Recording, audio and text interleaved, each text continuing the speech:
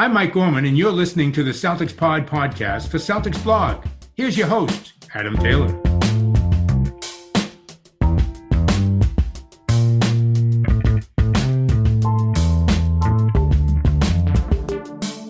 What's up, guys? Happy Friday. We're getting really close to the draft at this point.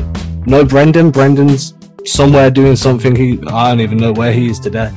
I'm joined today by somebody that you may not know, and it's going to be one of those if you're not familiar, get familiar type of scenarios with Mr. Spencer Pearlman. Spencer's a former draft analyst for the Phoenix Suns, knows his ball inside out, and he's decided to jump on, been very gracious.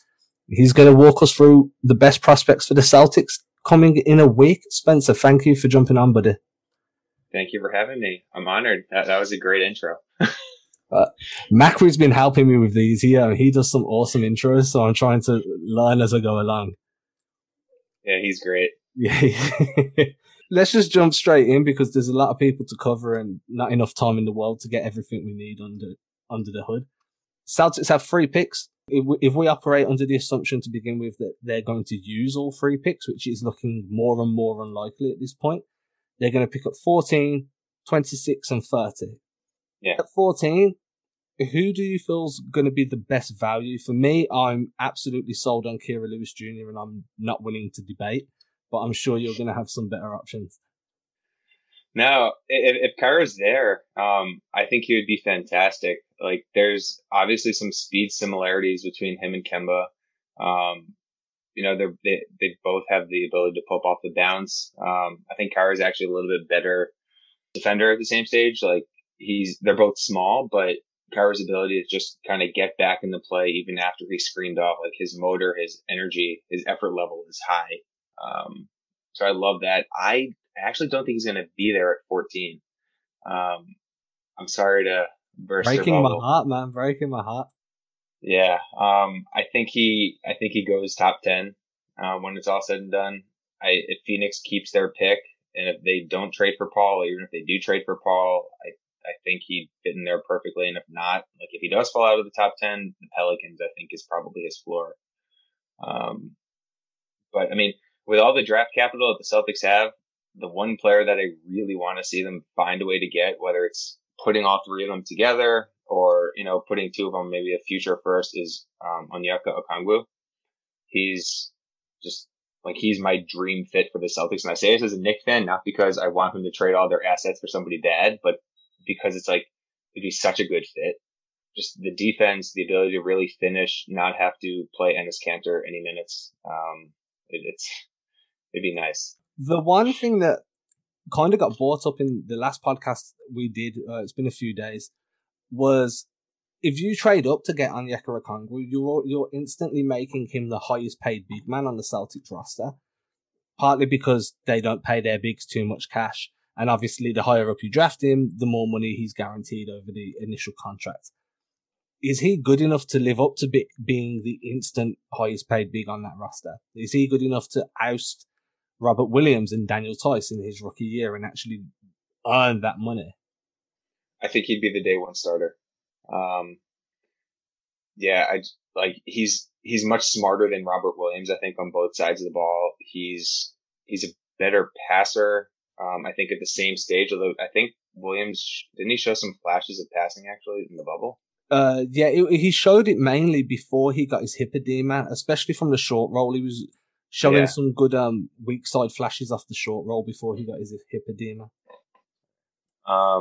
Yes, I mean, Williams probably, I guess, has the edge on him passing now, but the same stage, like Okongwu has done nothing consistent, but the flashes just straight out of the post. It's much easier to pass out of the post than it is on the move because stationary, you're not really worried about a moving defense, stuff like that.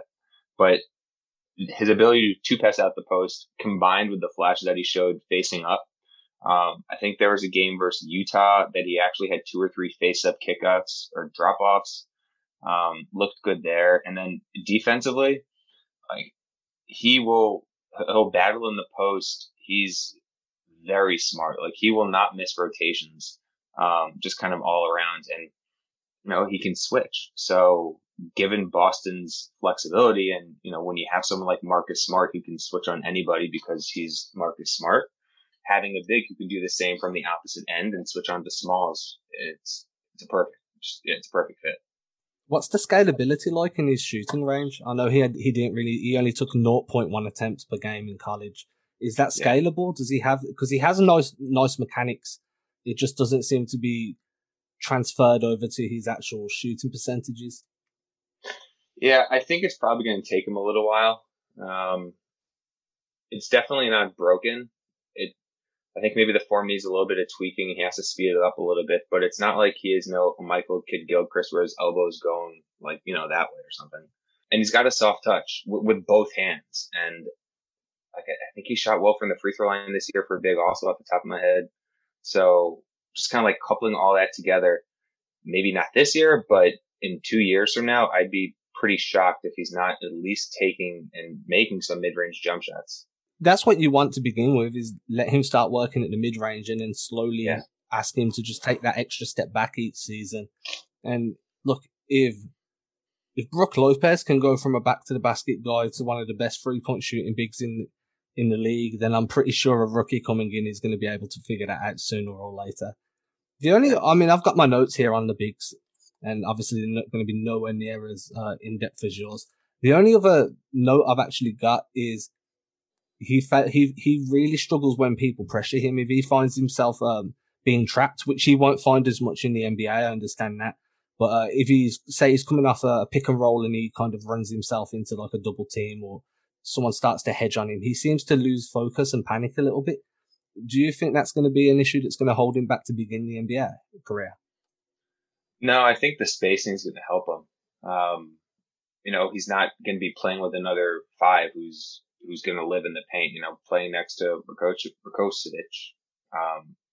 Right? I think that's who it was this year.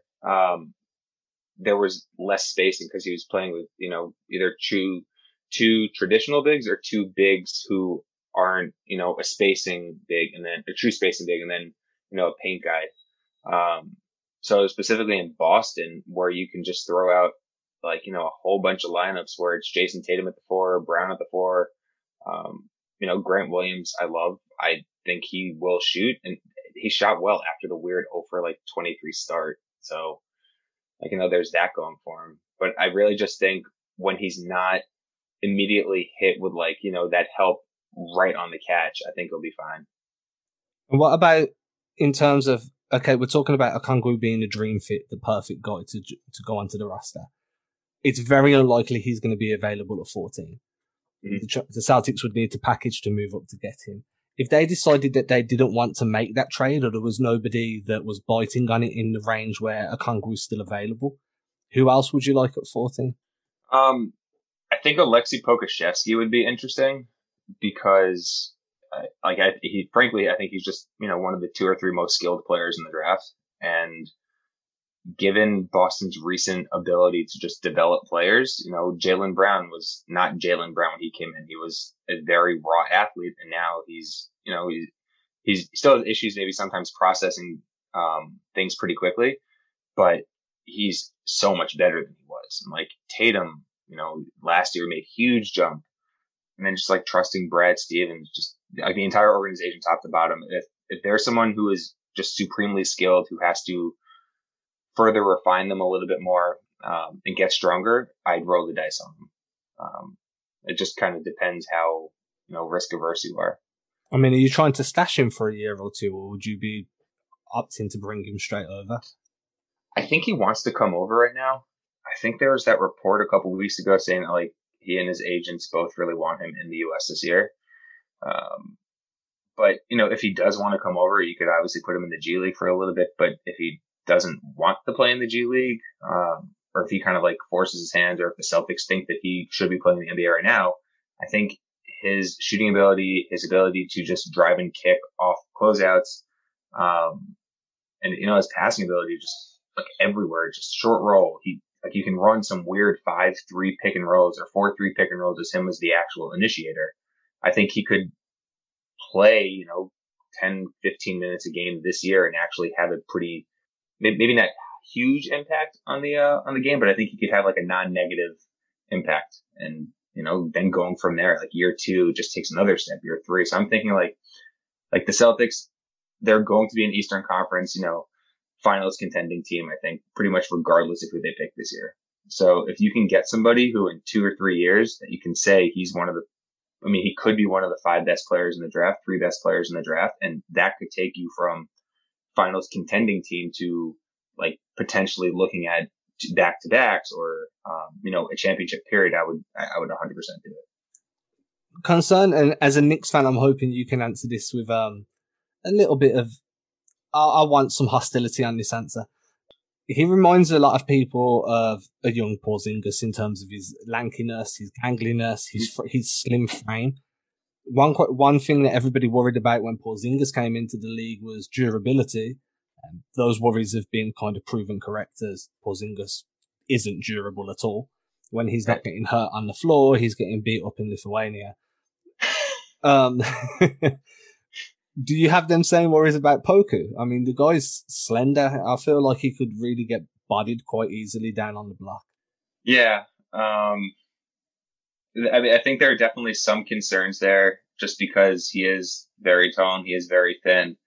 But when you look at his body a little bit, like when I look at bigs, I think the most important area to have strength is your lower body. So you need to be able to really hold your ground in the post. And like something I look for is like, do they have pretty like big legs? Like, are they strong in their calves, their quads? And though he's like a stick, pretty much like, from his knees up, his quads relative to his weight, I think they're actually pretty big. So, he's 210, I think, pounds right now. If he gets up to 230, that's perfect. He'll obviously still have his issues with Jokic and Embiid and stuff like that. But I think he'll be able to battle, and then just, again, Boston's ability to just really be on point with rotations, you can really get away with it. Whether or not he's going to get hurt, who knows? I think he is coming in skill wise at a much higher level than KP was. Like KP was not the short roll passer. He wasn't a passer, period. He wasn't as skilled a shooter. Like he was a good stationary shooter. He was a good relocation-esque shooter. He had the mid range, but what Pokusevski is doing is they literally ran him off like double floppy action on the baseline, and they used him as a wing. And KP couldn't do that then. He can't do that now. So there definitely are some similarities with the frame. But skill wise, I think Poku's got him. And again, like the frame, I still think the lower body, Poku has him a little bit stronger. He's a little bit stronger than KP was at the same stage. Now, I want to change subject and just for a very short moment in time, because we started talking about people's leg muscles. And whenever I hear leg muscles, I need to know now. Are you shocked by Carson Edwards' struggles this year? Did you have him coming into the league and lighting it up, or do you think that he's a product of that March Madness run and now we're seeing actually what he's going to be in the league? I guess I really wasn't that surprised. Also, that was a fantastic segue because he's jacked out of his mind. With him, he's not a point guard. He's just a volume scorer. He's like a volume shooter, a bench, just someone who's going to come in, get up 12 shots, and he can put up, 18 points a game, or he could also put up 6. It just kind of depends on the night. So, I guess I was a little bit surprised that the shot didn't really translate as quickly as I thought it was going to, but I didn't expect him to come in day one and just boom, like rotation. I just had to ask the question when he was talking about jacked legs. It just made sense at the time. One thing I put a tweet out about this as well, and you may understand this more than I do. I watched every jump shot he took throughout the season, both G League and NBA, and about 70% of them front rimmed before missing. So they'd either front rim and just completely miss, or front rimming in an unfriendly bounce. Generally, whenever I've seen that, it's due to lack of power on the shot or lack of arc on the shot. Am I right in saying that? Because I've been tweeting about this quite heavily the last few days, so it's time for me to learn my lesson. I think it could also be just not leg strength, but like fatigue, because Carson, correct me if I'm wrong, he jumps high when he shoots. He actually really soars, dude. He's like 6'11" when he jumps. Yeah. So Iman Shumpert had the same issue where his shot was super inconsistent. His first 2 years until he just stopped jumping as high, and then the shot looked a little bit better. Like you're not wrong in that, the arc's not that great. I think it might be a little bit more fatigue than anything else because, running up and down the court, 5 times, 3 times, whatever, and then trying to shoot the ball. It's going to be difficult. I'm happy we segued. I'm happy we covered Carson, but now people are going to be saying, well, this Carson's not getting drafted this season, so why are we talking about him? A lot of people have already wrote him off. Looking a bit further down the draft, looking at 26, and we'll cover what happens if they trade up towards the end of the podcast, because that's looking the most likely. It's also making me the most sad because whenever people trade up, they usually get ripped off. Who would you be happy with at 26? One of my hopes, I've made the case that I'd be really happy if they packaged 26 and 30 to move up into that 19 to 21 range to take a run at Jalen Smith. But I don't know how you'd feel about Jalen Smith at 19, 20, 26. Have you got anybody that's better? Yeah. Jalen Smith, I think, would actually be really good. He'd completely space the court. He's not a passer, so you'd have, I guess, a similar issue in some ways that you had with Ennis. Just like he's a play finisher, but the shooting is real, and he's another guy who's just not a straight up catch and shoot guy. He's a movement shooter. Like it's like a pin down circle type play that they ran him off the elbow. He caught the ball above the break and he just pulled immediately from free. So that would add definitely another dimension. And defensively, he has to get stronger. He plays physically though. He does a good job using his leverage in the post. He knows how to, where to put your arm and use that, the lodge, and then, protecting the rim. He does a nice job rotating and using his length.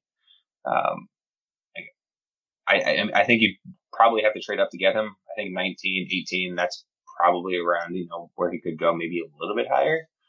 I don't think he'll get to 26, but if he is there, or if he is on the board when the Celtics pick, I think that would be a great one. Someone else who I love, I know a lot of draft Twitter loves him.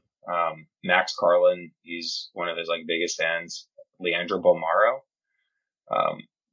He's not a big. He's a point guard, I guess, like a 6'6" point guard. He's not going to be over for another couple of years, but he's another supremely talented guy, one of the best passers in the draft. Super quick on defense. He really gets into it at the point of attack. It's pretty smart off ball. He's not a shooter, so you're going to have to improve there. But I think the 26th and 30th pick are kind of two prime locations, considering Boston's, roster construction, how they have what seems like 50 players under contract for next year. Feels like more than that, to be honest. I'm really shocked when you said all of draft Twitter loves him and Max Carlin's really high on him. I was just waiting for Grant Ryler. Oh yeah, no. Yeah, Grant's another one. Yeah, he'd come in and I guess he'd kind of give you what people might have thought that Carson could have done with that immediate scoring punch only. He's a much better finisher. He's much stronger. He's, he can score from all 3 levels. He's not as reliant on the 3-point shot. He's not the movement shooter that Carson was. Carson is, whatever. But Grant is, if he's there at 26, and if you want somebody who can come in and provide pretty much immediate minutes as a backup point guard, or you could put some weird lineups out with him at the 1 or him at the 2, Kemba at the 1, Marcus Smart at the 3, depending if you want to go small.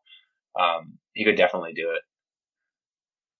Talking of guards, one that I remember the beginning of the season, which feels like it was 2, 3, 4 years ago at this point. One of the guards I remember seeing quite high was Cole Anthony, and he seems to just be in free fall at the moment in these mock drafts. A lot of people have him going in the early 20s, mid-20s. I'm pretty sure that at the beginning of the season, I saw him projected as a high lottery pick. I may be wrong, but No, that's right. So, 1, what's going wrong with the dude? And 2, would he be worth taking a flyer around for Boston? I think with him, it was a few things. One, it was him quite possibly picking the worst school to play for his style.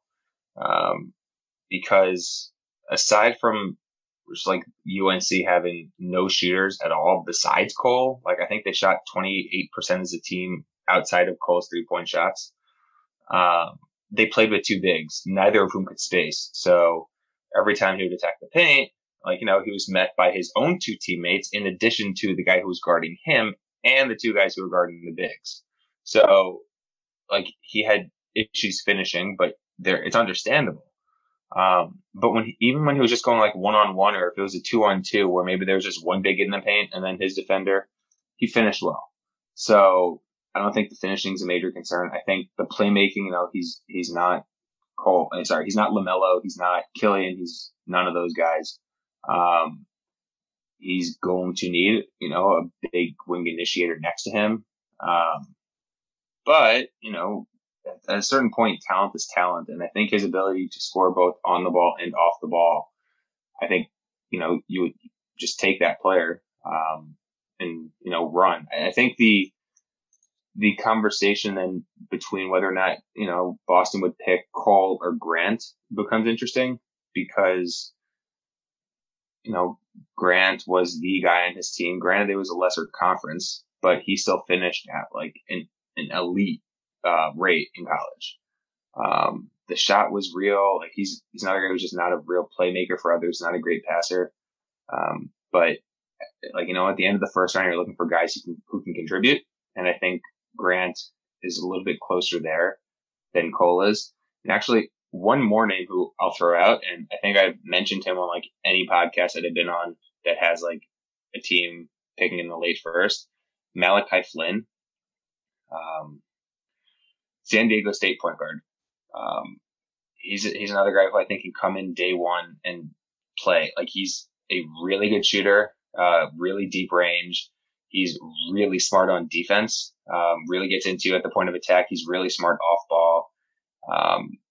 Two plays that he had this year that are just like ingrained in my head is he's playing weak side. They're strong action pick and roll. He rotates over to not like block or steal, but to box out the big guy because it was the smart thing to do. And that's something that like, that's like Boston culture, right? Like, you know, it's like a Marcus Smart attitude. Malachi's another guy who I'd love to see in Boston. And, you know, as a Knicks fan again, it would pain me, but it'd be really good. How about a guy that is coming straight out of community college that people seem to have completely different opinions on, whose name is very befitting for the level of player he's been facing up until this point? What about Jay Scrubb? Yeah, I wouldn't take him in the first round. Would you take him at the end of the second? Yeah, at the end of the second, I would take him. He wouldn't be at the top of my board, I don't think. Like, I'd probably still prefer a Sam Merrill, especially if I'm trying to win now. But Scrubb is like insanely athletic. Very quick first step. He can shoot off the bounce. He can shoot on catch and shoot. He's not a movement shooter. Fantastic finisher with his left hand in the paint.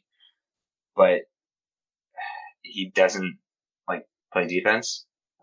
He wasn't really asked to, for what I understand, like any level. And then just like the shot selection, there are problems there to where like he'll take a pull-up contested jump shot from like 18 feet, and it'll go in, or it can go in. But if you look on the right side of the court, you'll see like three teammates wide open with nobody within like 10 feet of him. So, you know, he's a developmental guy. But the athleticism and the ability to shoot, you know, you could roll the dice on that and see what happens. I'm a little bit perplexed at how he's going from community college straight to the league. I heard rumours that, and I'm not sure how true these are, that he's got a Division 1 offer on the table and he chose to turn that down to declare for the draft, which I'm not sure. Personally, I feel like if he could have done another year in college and really dominated, he might have fought his way into the low end of the first round. But yeah, Louisville, right? Louisville? Yeah, Louisville, yeah. Yeah, I mean, that happened. I think he actually signed his letter of intent and everything. If he doesn't get drafted, if he goes undrafted, can he still declare for Louisville at that point?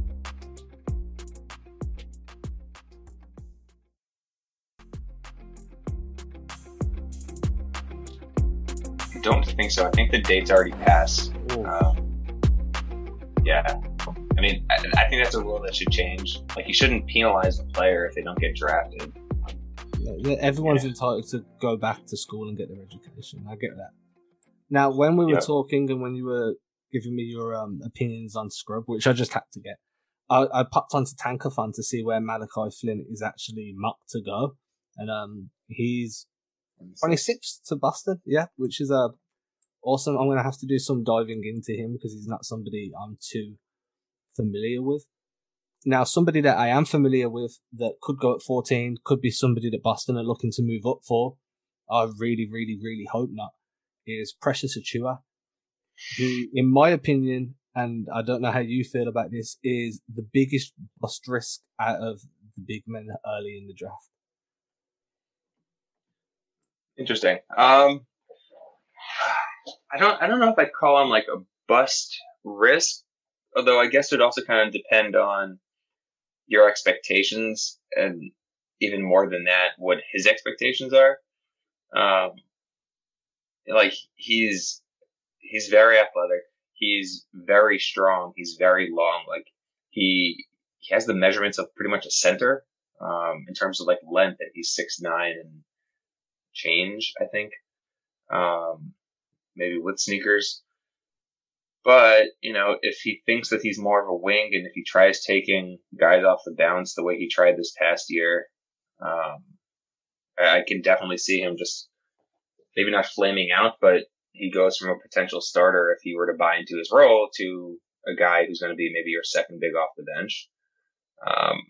I hate comparisons, but if I had to give one for him, it would be like a Jeremy Grant type.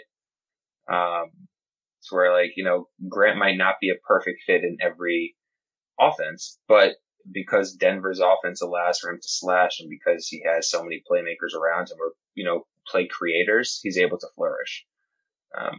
But yeah, I mean, I wouldn't trade up at 14 to get him. If he's on the board at 14, depending on who else is available, I'd think about it. But if someone goes to, Danny Ainge and say, hey, if you give me 14 and 26 for the rights to Precious, I'd say no, because you can probably get somebody who's in a similar level player without having to give up the extra pick.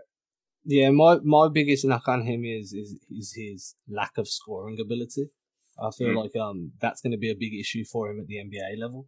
The reason I feel like he's going to be a bust is you'll earn minutes with defense, but you will get slaughtered if you're shooting 20% on 6 or 7 attempts. And when I say bust, I use that word quite liberally. So I still feel like he'll have an NBA career, but I do think that he's going to be the guy that gets the most media heat to start the season out of the rookies. I'm not very high on him. Somebody that, and I'm just throwing names at you at this point, it just feels like it's easier to do. Tyrese Maxey, people are I've heard a lot of people tell me, like, hey, Tyrese Maxey would be amazing next to Marcus Smart. Is this true? Yeah. False? Yeah, I think it could definitely work. You'd need Marcus Smart's 3-point shot to just kind of stay as good as it was this past year, and go up a little bit. You need Maxey's shooting to improve, and I think it will happen. His form's good. The issue with him is that, as he's bringing the ball up, he's shooting from here. He's blocking his eyes, and then he's shooting out. So obviously, sure, like, a lot of it's muscle memory, but at the same time, if you can't see the rim pretty much at all, and if you're shooting out, that's, two negatives. He's a really good defender, both on and off the ball, though. He played defense sometimes, like cornerbacks do in football, and like secondaries, just pretty much taking guys out of the game and forcing it to be a 4-on-4 because the guy who he's guarding isn't touching it. He's a really good finisher with both hands. Really takes contact well. He's strong. I guess my one hiccup or my one concern would be just the playmaking ability. I really just don't think he's a good playmaker at the moment. He creates advantage as well using his strength and, not really quickness as much as just that first step and then getting his body in front, because once he's in front, you're probably not going to be able to get around. But he doesn't really see the court that well. So like you're going to be requiring the offense to kind of create some looks for him, or just strictly playing him as an off-ball, shooter, cutter, whatever. Just what took me out of wanting Maxey was when you said Marcus Smart will need to shoot a few more threes, because we do not want Marcus Smart shooting more threes. I don't mind him shooting a considerable amount of threes, but more than what he took during the playoffs is a big no-no for hopefully everybody. Another name being thrown around that I'm hearing is Devin Vassell. Now, I think one of our guys on Celtics blog, I'm just double checking this to fact check myself, Adam Spinella, who really knows his ball, he coaches. I'm sure you know who Adam Spinella is. I hope you do. Yep. Devin Vassell. Yeah, I was just fact checking myself. That's his draft crush for the Celtics. From what I read, he could be a really good pickup. I'm assuming, would they need to trade up, or do you think he'll be there at 14?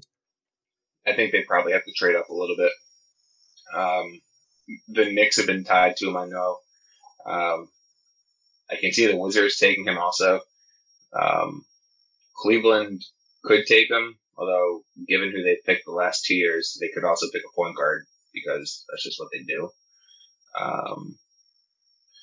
Yeah, I mean, if he falls to 10, also if he falls to 12, Sacramento would be just kind of like stupid to not take him because they would need him and he would slot in there perfectly. But, on the off chance he is there at 14, he's easily the best team defender in the draft. I know Adam says he's the best team defender. He's a better team defender than Mikal was at the same stage. I don't think he's that good. I think Mikal is just his length and just his pure playmaking ability off the ball might have been a little bit better in terms of deflections and just straight up taking passes away.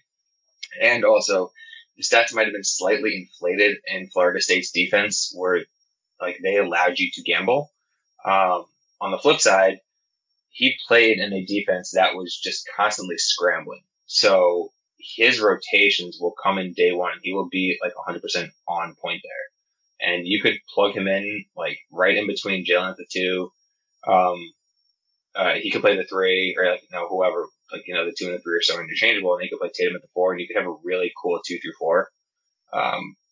The offense is pretty strict in that it's just like he's a catch and shoot guy. He attacks closeouts a little bit for 1 to 2 dribble jump shots, pull-ups. He's not a very good finisher.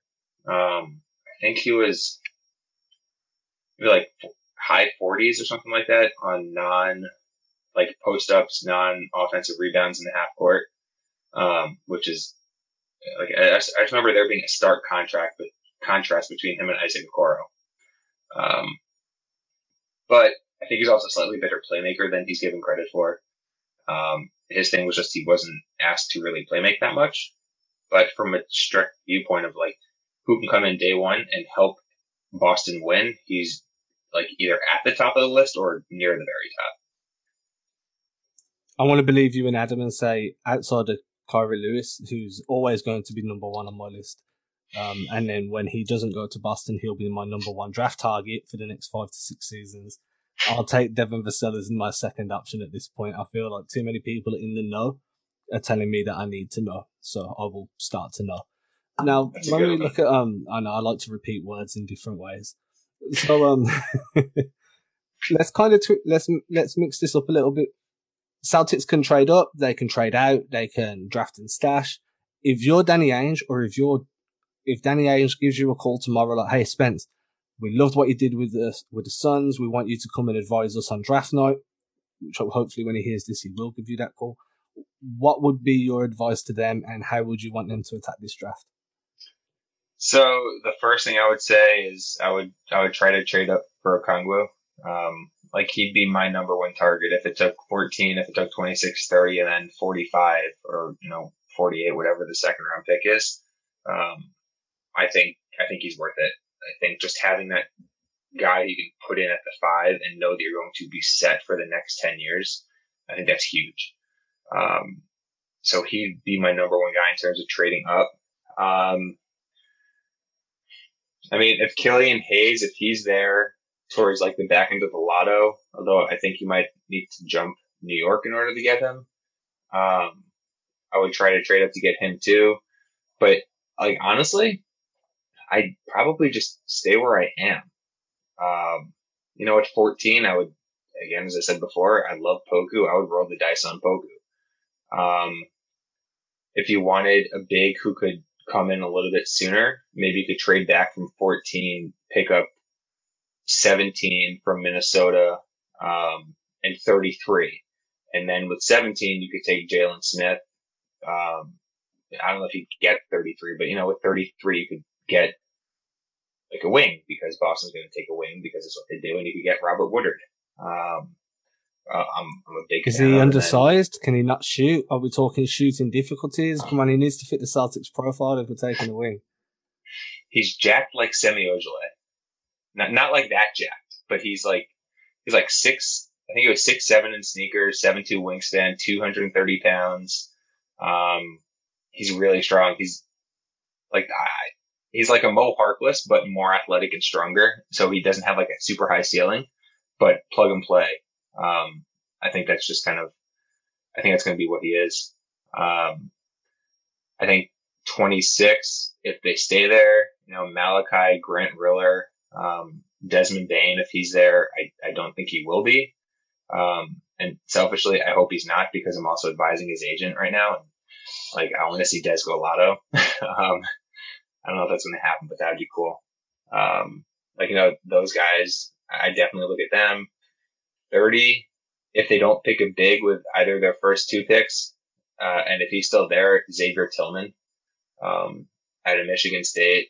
He's Des is my favorite guard wing in the draft. Or he's my favorite guard in the draft. Isaac Okoro is my favorite wing in the draft. Xavier Tillman's my favorite big in the draft. Poku is his own thing. I don't consider him anything. He's just like a unicorn. Very high on Poku. Is this because of... Yes. Now, here's a question that I kind of raised with somebody somewhere in the last 48 hours. I don't remember where it was.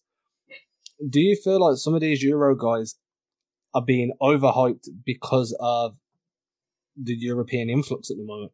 So, like guys like Poku, guys like Hayes, people are expecting them to be maybe a little bit better than what they actually are because of guys like Doncic coming in and Giannis and kind of changing the narrative.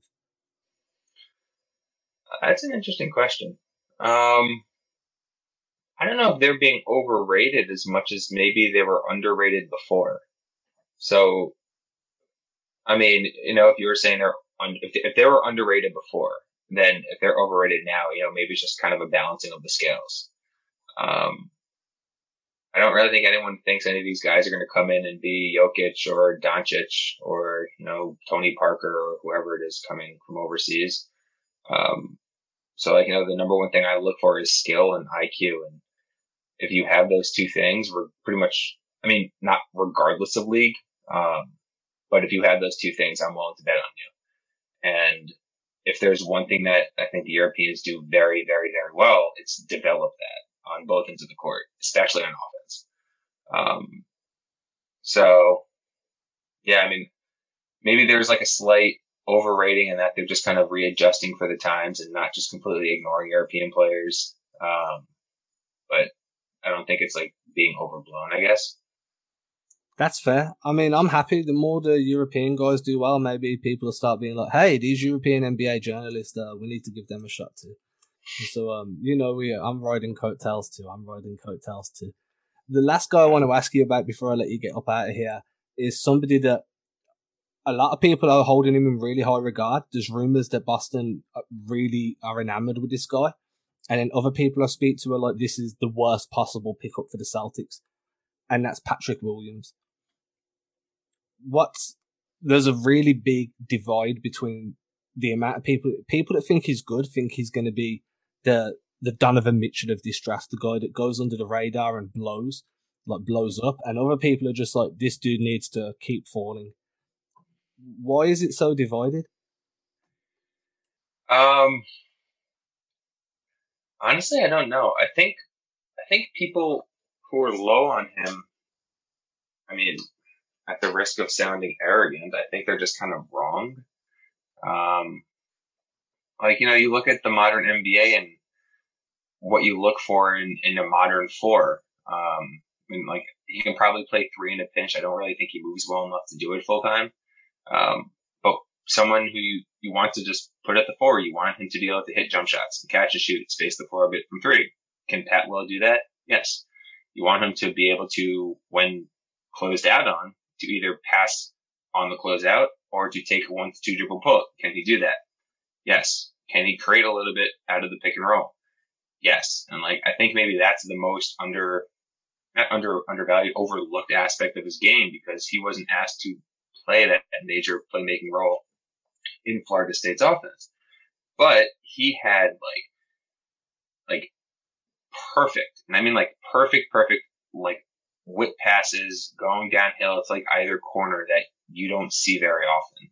And when you're doing that at 6'8", 240, that's something that's going to pop. And then on top of that, like on defense, you know, he can maybe switch just a little bit. Like, I don't really want him switching every possession, because then you're just going to ask for your help defense to be pretty much perfect. Because he's not like slow footed. He's not light in his feet either. He's just kind of like a little bit heavier, I guess, than you would imagine. Not like he's fat, but like, you know, he's a little heavier footy on the lower end. Yeah, it sounds like my Assassin's Creed when I'm trying to creep around and I'm getting caught out. I know what you mean. Yeah, but like he's a really, really good rim protector. So like I think there's a very small chance he fails. I don't know if he'll ever be an all-star. I'm willing to bet that he'll end up being a positive rotation player on both ends of the court, though, for the next 10 years. And he's 19 years old, I think. He's still one of the youngest players in the class, so it's possible he's still growing into his body a little bit more, which is just kind of like crazy to think about. But like, he's a skilled two-way guy, and yeah. If you want to talk about jacked, he's Jeff Goodman described it as he's got a fully grown man's body and he's still got a lot of growing to do. He's jacked. Now, the hot take time, one hot take, and then we'll let you tell everybody where they can find you and we'll get you up out of here. Who is the best talent across all of the draft this year? And I'm hoping you're not going to go with one of the top 3. But if they are, then obviously you go with one of the top 3. Yeah. Best talent on like both sides of the court and just like everything they can do. Yeah, just all around the best player coming into the NBA this year as an actual basketball player. And by actual basketball player, for the listeners, that I know they're all basketball players, don't tweet at me with that. I mean the most complete, not just a scorer, not just a defender, who's doing everything well. Yeah, I mean, I guess people can say I'm biased, but I think it's Desmond Bane. I think he's the best shooter in the draft, and like, you know, there's some metrics that actually show he's the best shooter in the draft. Off the bounce, off screens, he's got that. In terms of playmaking, he's a really, really good, like, you know, pseudo primary, above secondary creator who can actually run offenses in the half court. Defense, he's very strong. You know, he's 6'6", 220. So like, you know, he could switch a little bit. He's not long. So, you know, it's an issue. But my argument against that would then be he makes plays with his length. So would you rather have somebody who's got the 7-foot wingspan who doesn't do it, or someone with the 6'5" wingspan who does do it? And, you know, he's another really smart, high IQ, high motor guy. And on top of that, and, you know, John Macri he can attest to this, he's going to be a great locker room guy. Like, he's a really, really nice, just humble guy who like knows that he will put in like every like second of work necessary. But you know, that's beyond the court. But yeah, just like in terms of just everything he can do in the court, I don't think he really has a hole in this game aside from not being like an elite downhill attacker. Yeah, I mean, I guess aside from him, I'd maybe say Isaac Okoro, even though Okoro is not that good of a shooter yet. He's not a good shooter yet. He has off the bounce shot, and then defense. I think he is an elite defender. He's just below Devin Vassell in terms of team defense, but he's a much better on-ball defender, I think, than Vassell is. He's another really good passer in the half court. He's, in my opinion, the best finisher in the draft, pretty much regardless of size. Just whether or not that jump shot can come. So, those two. We'll forget that you mentioned that you're draft advising for Bane, and we'll take that as gospel that he's. And honestly, jokes aside, I believe you. A lot of people seem really high on Bane, and if you can shoot, defend, and you've got a little bit of strength to you, and there's scalability in some of your rotations, and some of the ways that you can facilitate for guys, and other ways you can start working angles to get better at being a downhill attacker, then to me that seems like a no-brainer if you can try and pick him up in the mid first round. Now, this is the fun part at the end of the show. Spence, where can everybody find you and follow what you're doing? Yeah, everybody can find me at SK Perlman on Twitter, and I have, I think, 40-ish scouting reports from this year's draft up on the Stepien. They're all a couple thousand words plus, but there's a summary page if you don't want to read the whole thing. So I would check those out. And that's it, guys. Spencer, thank you for jumping on, buddy. I'm sure everybody's going to enjoy this. I've learned a bunch. I'm still keeping Kira Lewis at number 1, but Desmond Bane is now my number 3 behind Pat Williams. Precious Achiuwa can stay at the bottom of the list. Guys, you can catch us again. You can catch us again on Monday, guys, as the draft draws closer and I figure out what we're going to talk about that we haven't already spoke about between now and then. Have a good weekend, everybody. Stay safe.